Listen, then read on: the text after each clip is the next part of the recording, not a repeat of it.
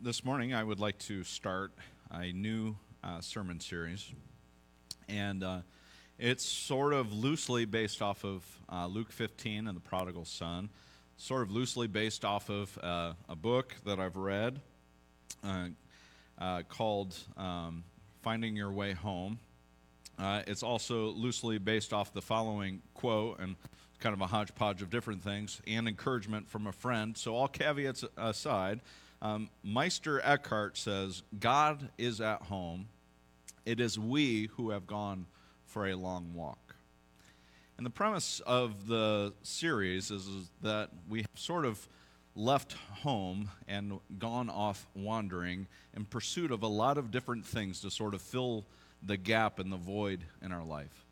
And over the next several weeks, we will kind of take a look at what are some of the things that we sort of wandered from home with God and sort of tried to replace God with, and how is God calling us back, calling us home?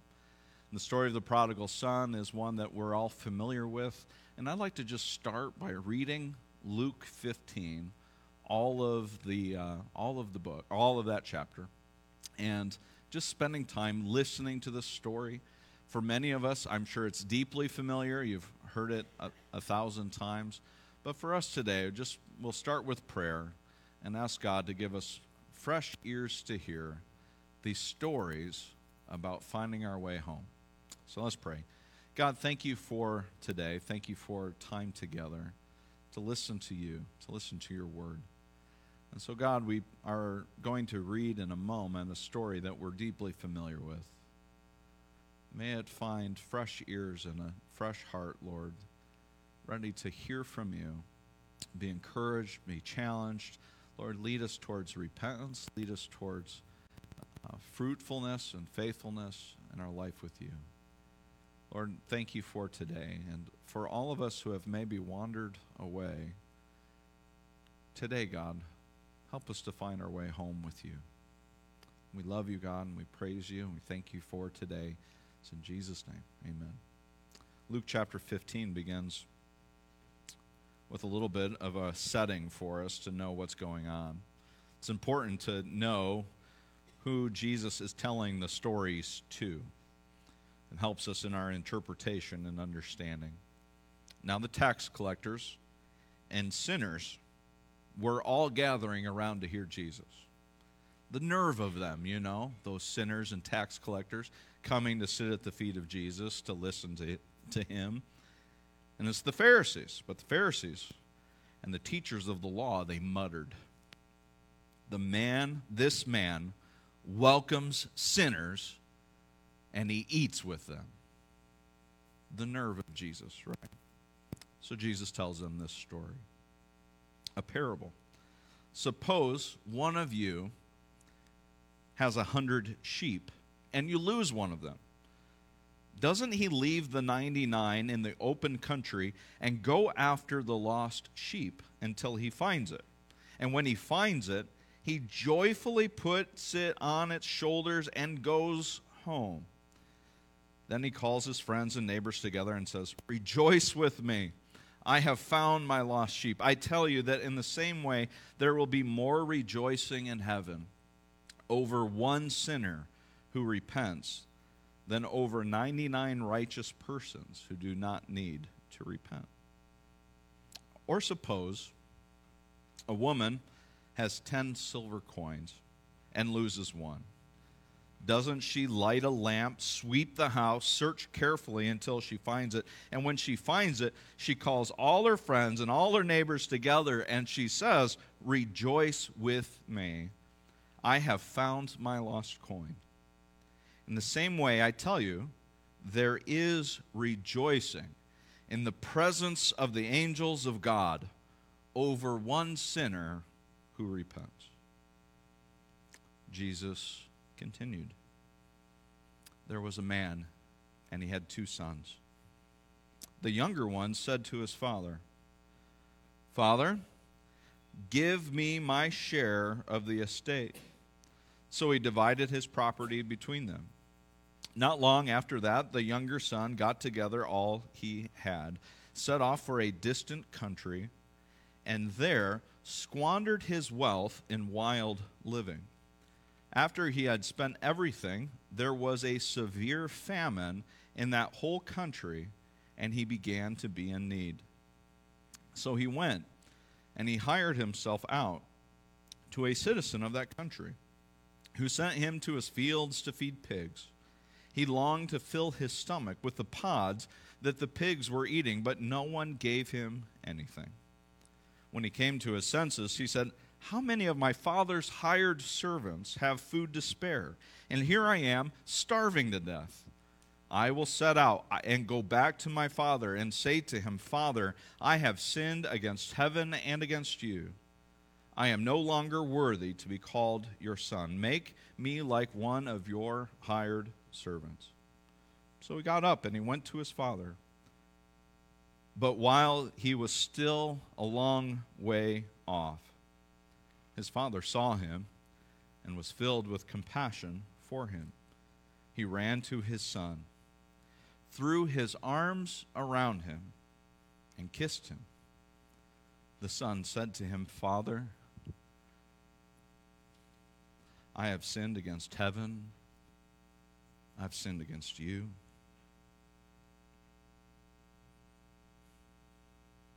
I'm no longer worthy to be called your son.' But the father said to his servants, 'Quick, bring the best robe and put it on him. Put a ring on his fingers and sandals on his feet. Bring the fattened calf and kill it. Let's have a feast and throw ourselves a party. For this son of mine was dead and is alive again. He was lost and is found.' So they began to celebrate. Meanwhile, the older son was in the field, and when he came near the house, he heard music and dancing. So he called one of the servants and asked him, 'What's going on?' 'Your brother has come home,' he replied, 'and your father has killed the fattened calf because he has him back safe and sound.' The older brother became angry and refused to go in. So his father went out and pleaded with him. But he answered his father, 'Look, all these years I've been slaving for you and never disobeyed your orders, yet you never gave me even a young goat so I could go celebrate with my friends. But when this son of yours, who has squandered your property with prostitutes, comes home, you kill the fattened calf for him.' 'My son,' the father said, 'you are always with me, and everything I have is yours. But we had to celebrate and be glad because this brother of yours was dead, and he's alive again. He was lost, and now he's found.'" We live in a world that has an unquenchable thirst for something, an unquenchable thirst for pleasure. I don't know if this has ever happened to you, but I like to watch shows on television. And a recent development in the streaming service industry is that all of the seasons are available to you, right at the get-go. And there's this thing that we like to do. It's called binge watching. Full confession, who's done any binge watching? All right. Does anyone want to share what show they've been watching, or would we like to keep that hidden, right? Yes, let's not share, Whoever watched that lion one or the tigers, we don't need to mention that. We all have our embarrassing things. Now, you just tell me, just by the nod of your head, if you've had this experience. You get through all of the show, you just can't get through it. And then at the end of watching the whole series, have you ever said this? "Wow, that was deeply satisfying, and I'm glad I did that"? No, not once have we said, "Boy, have I had enough." It's always, what is it that we actually say? We say, "What am I going to watch next?" We live in a world where there is not enough pleasure to be given. But we keep running through this perpetual cycle of never quite having enough, but always craving more. I envision this sort of seeking of pleasure as us who are thirsty going to the ocean for a drink of water. And we keep drinking from this ocean over and over and over and over and over again, and we keep thinking that it will finally help and satisfy this and sort of insatiable desire for thirst, yet what it does to us is kill us from the inside out, never quenching our thirst. I have noticed something in my own life that I hate and despise, and I don't know how to get myself out of it. That when there is a moment in which there's nothing for me to do, what is it that I do? But I reach for my phone. What did I miss in the last 30 seconds since I was last bored? What did I miss? What is there for me? What new thing? And what we have is this sort of endless cycle of endorphins that are firing off in our brains, in our heads, that's saying, give me more. Give me more. What does the word prodigal mean? Anybody? Pop quiz. What does the word prodigal mean?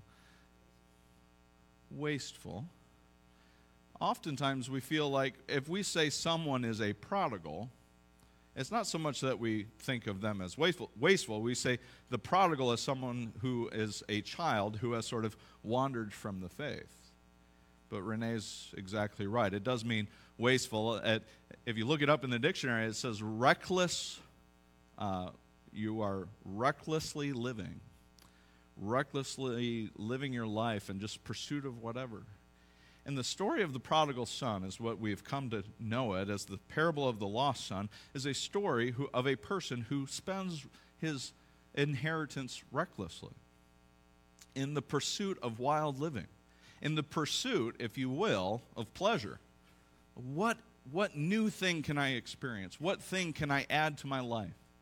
And so the story of the prodigal is a story of one who has wasted their inheritance in reckless living and sort of what sort of wild pursuits can I add to my life? We look at this story and we're familiar with it, but I think that we should maybe see our own sort of path within it. Jesus teaches us in Luke 12 that life does not consist in the abundance of possessions. And I would say that Jesus, if we were to maybe make the terms a little more relevant to us today, we would maybe want to or need to hear from Jesus for him to say to us, life does not consist in the abundance of the consumption of pleasure.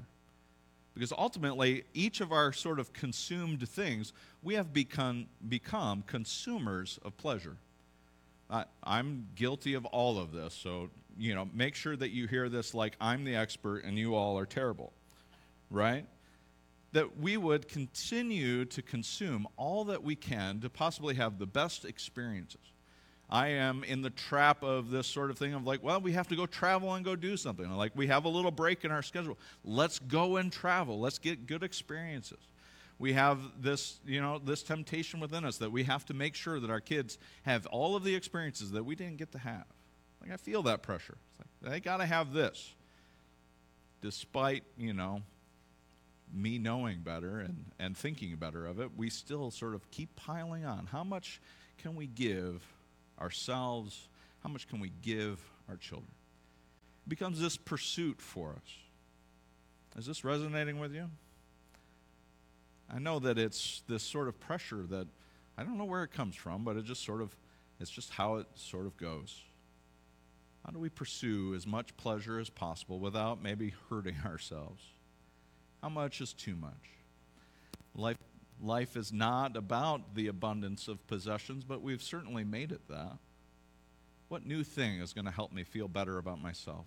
What new experience is going to help round out my children? What new experience will I have that will bring me some pleasure, that will bring fulfillment in my life? If you take an examination of your life, I'm sure that, like me, you are surrounded by things that you no longer need that at one time you felt like were really important that you have. If you're like me, I spend a lot of time researching, and the part of the researching is the process of justification, right? It's like, I think I really need this. I think it will answer the problem that I have. Sometimes you go into stores dangerously, like, it's really bad to go into Target and Menards or Harbor Freight without a list, right? Y'all with me? Some of you are giggling as if I hit a button there, knowing that we will sort of acquire things that we think this is what I need. Of course, the culture that we live in takes this theme of pleasure and takes it even to the next level, where the pleasure-seeking of our society and the world around us is that there is no limits on the amount of pleasure that you can seek.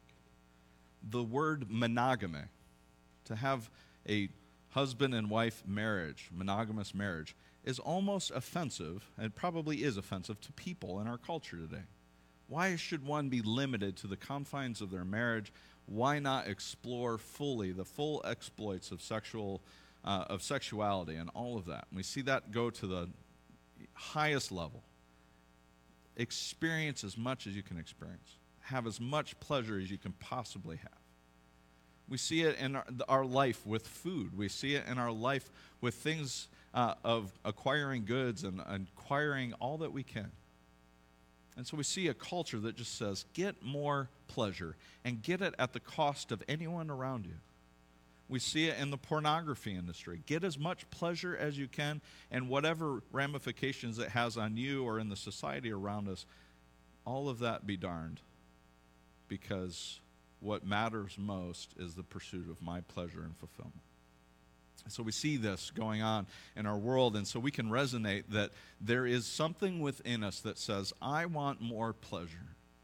And I think if we examine God's Word and we look through the whole of Scripture, what you see coming out of God's Word is this sort of invitation to say, life is not about the pursuit of pleasure. Life, what we want is pleasure. But what God has sort of hardwired into us is this sort of pleasure-seeking thing. God must have wired us in some way to seek pleasure. And we have replaced God with all of the things that won't really truly bring fulfillment. At the very onset of creation, I think God gives us what will most please us. And I think you know deep down what it is that will most satisfy us, that will deeply heal us, is a relationship with God.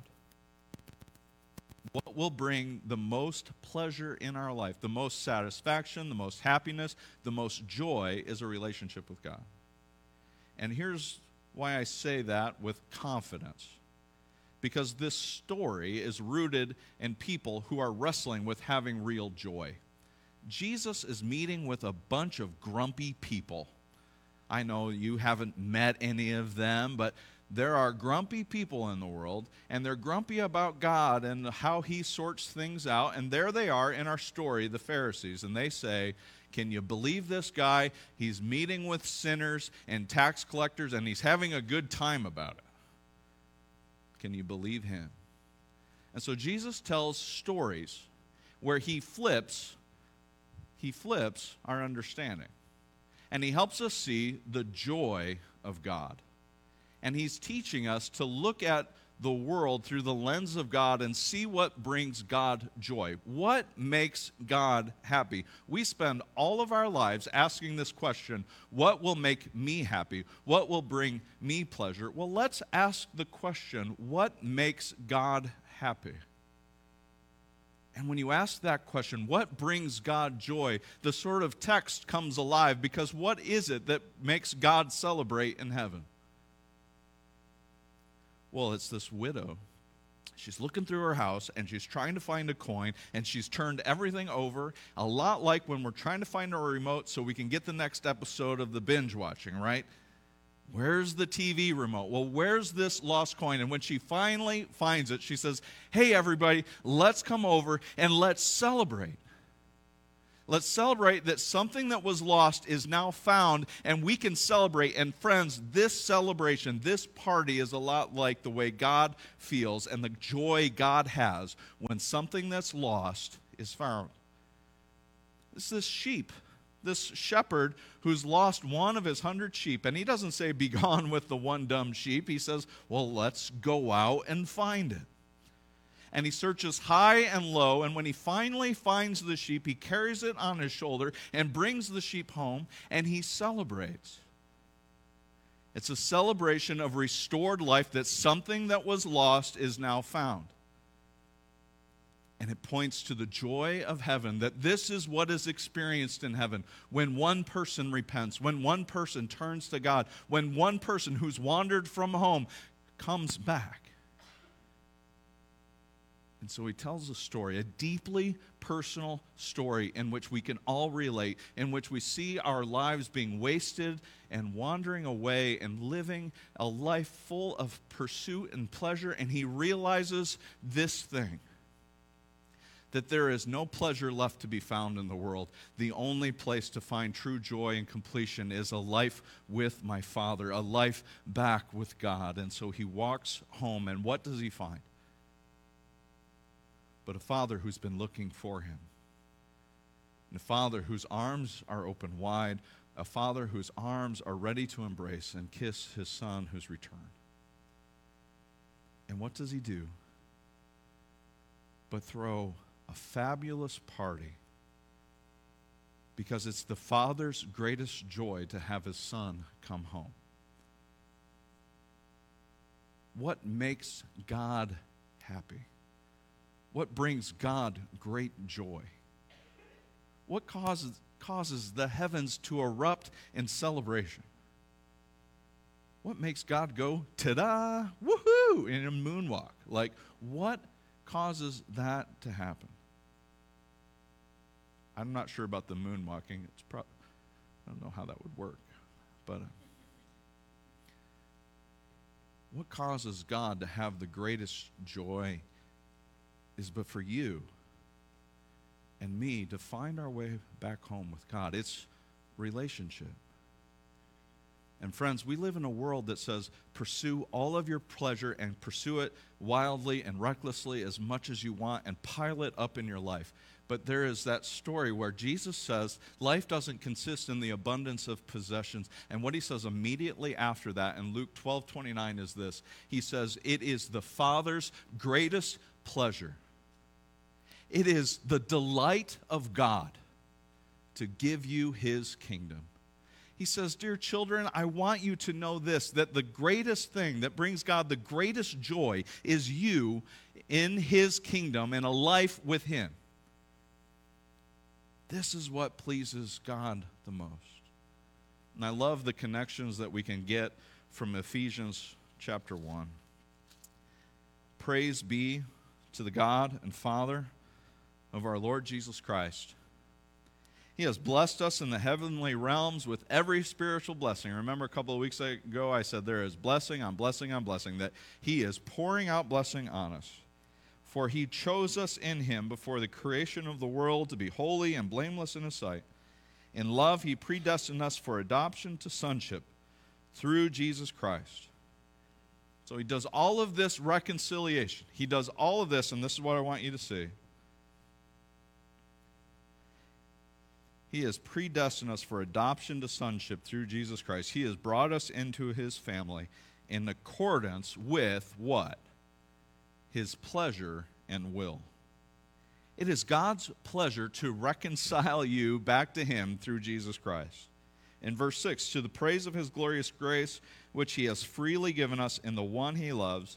In him we have redemption through his blood, the forgiveness of sins in accordance with the riches of God's grace. So God is pouring out his mercy, pouring out his forgiveness, pouring out his love for us through Jesus Christ, adopting us into his family. We belong to God.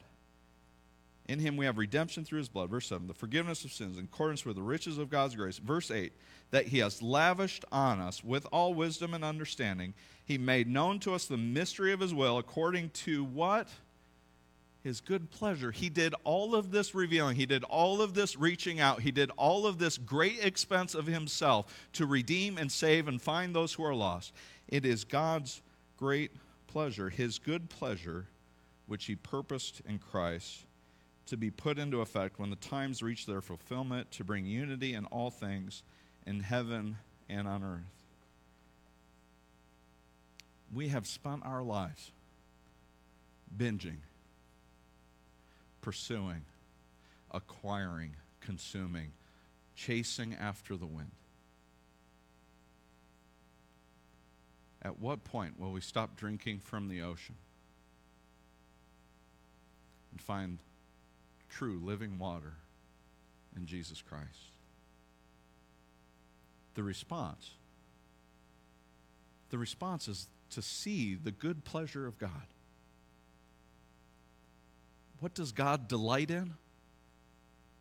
He delights in you. He delights in you when in the morning you wake up and say, God, I love you and I'm seeking you today. He delights when you have screwed up so bad that you think there is no way back. And you say, God, I'm sorry. I've sinned against you. Well, the Father's already come running and his arms are already open wide and he's ready to celebrate with you. God delights in you. And I just want you to know this morning that whatever your past, whatever your current circumstances, whatever the things that are going on in your life, whatever it is that you've been wrestling with, and maybe all of those things that I'm wrestling with, you share with me.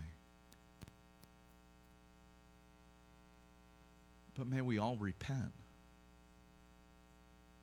God's great delight is hearts that have turned to him. And I want to say to you that the path is well worn, that the prodigal has taken. But we all need to step on it and take our steps back to God the Father. So wherever you find yourself today in your walk, maybe you're doing great. Maybe you haven't sinned all week. Good for you. We'll deal with your pride later. Maybe you're the grumpy Pharisee who says, man, who can believe this gospel that Jordan's preaching right now, that sinners get to be saved? Man, that's too much love for that God.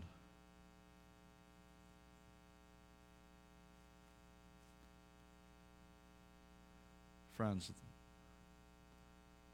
we're all prodigals. We're all sons and daughters who have walked away. God's the one who's at home. We're the ones that have gone for a long walk. And it's time to go back. And he's ready. And he loves you. He cares so deeply for you. God's greatest pleasure is to have you home. Heavenly Father, thank you. Thank you for bringing us home. Thank you for this love that radiates from you, that has emanated from you from generation to generation, to tell us that there is a way home, that God, you've left the light on for us to find you and seek you. You've not turned us away. So we turn back to you. God, let us examine our hearts now. We offer a prayer of repentance. Where we've been seeking, we've sought so many things outside of your will, outside of you. To find pleasure, to find joy, to find happiness, to find completion, to find a sense of belonging and purpose, and all of these things, Lord, that we place out in front of us. When all along you've been placing Jesus in front of us. To find him, and through him to find you. So we thank you for your Son. That before we were lost and there was no hope, but through your Son today, there is forgiveness, there's mercy, there's grace. I thank you that if Jesus were walking today, he would come to my house and he would eat with me. And I thank you that he would sit and eat with each and every one of us, despite our past, despite our brokenness, despite our turning. And let us be those people today. A people who eat with sinners and point people to heaven. Point people to the way home.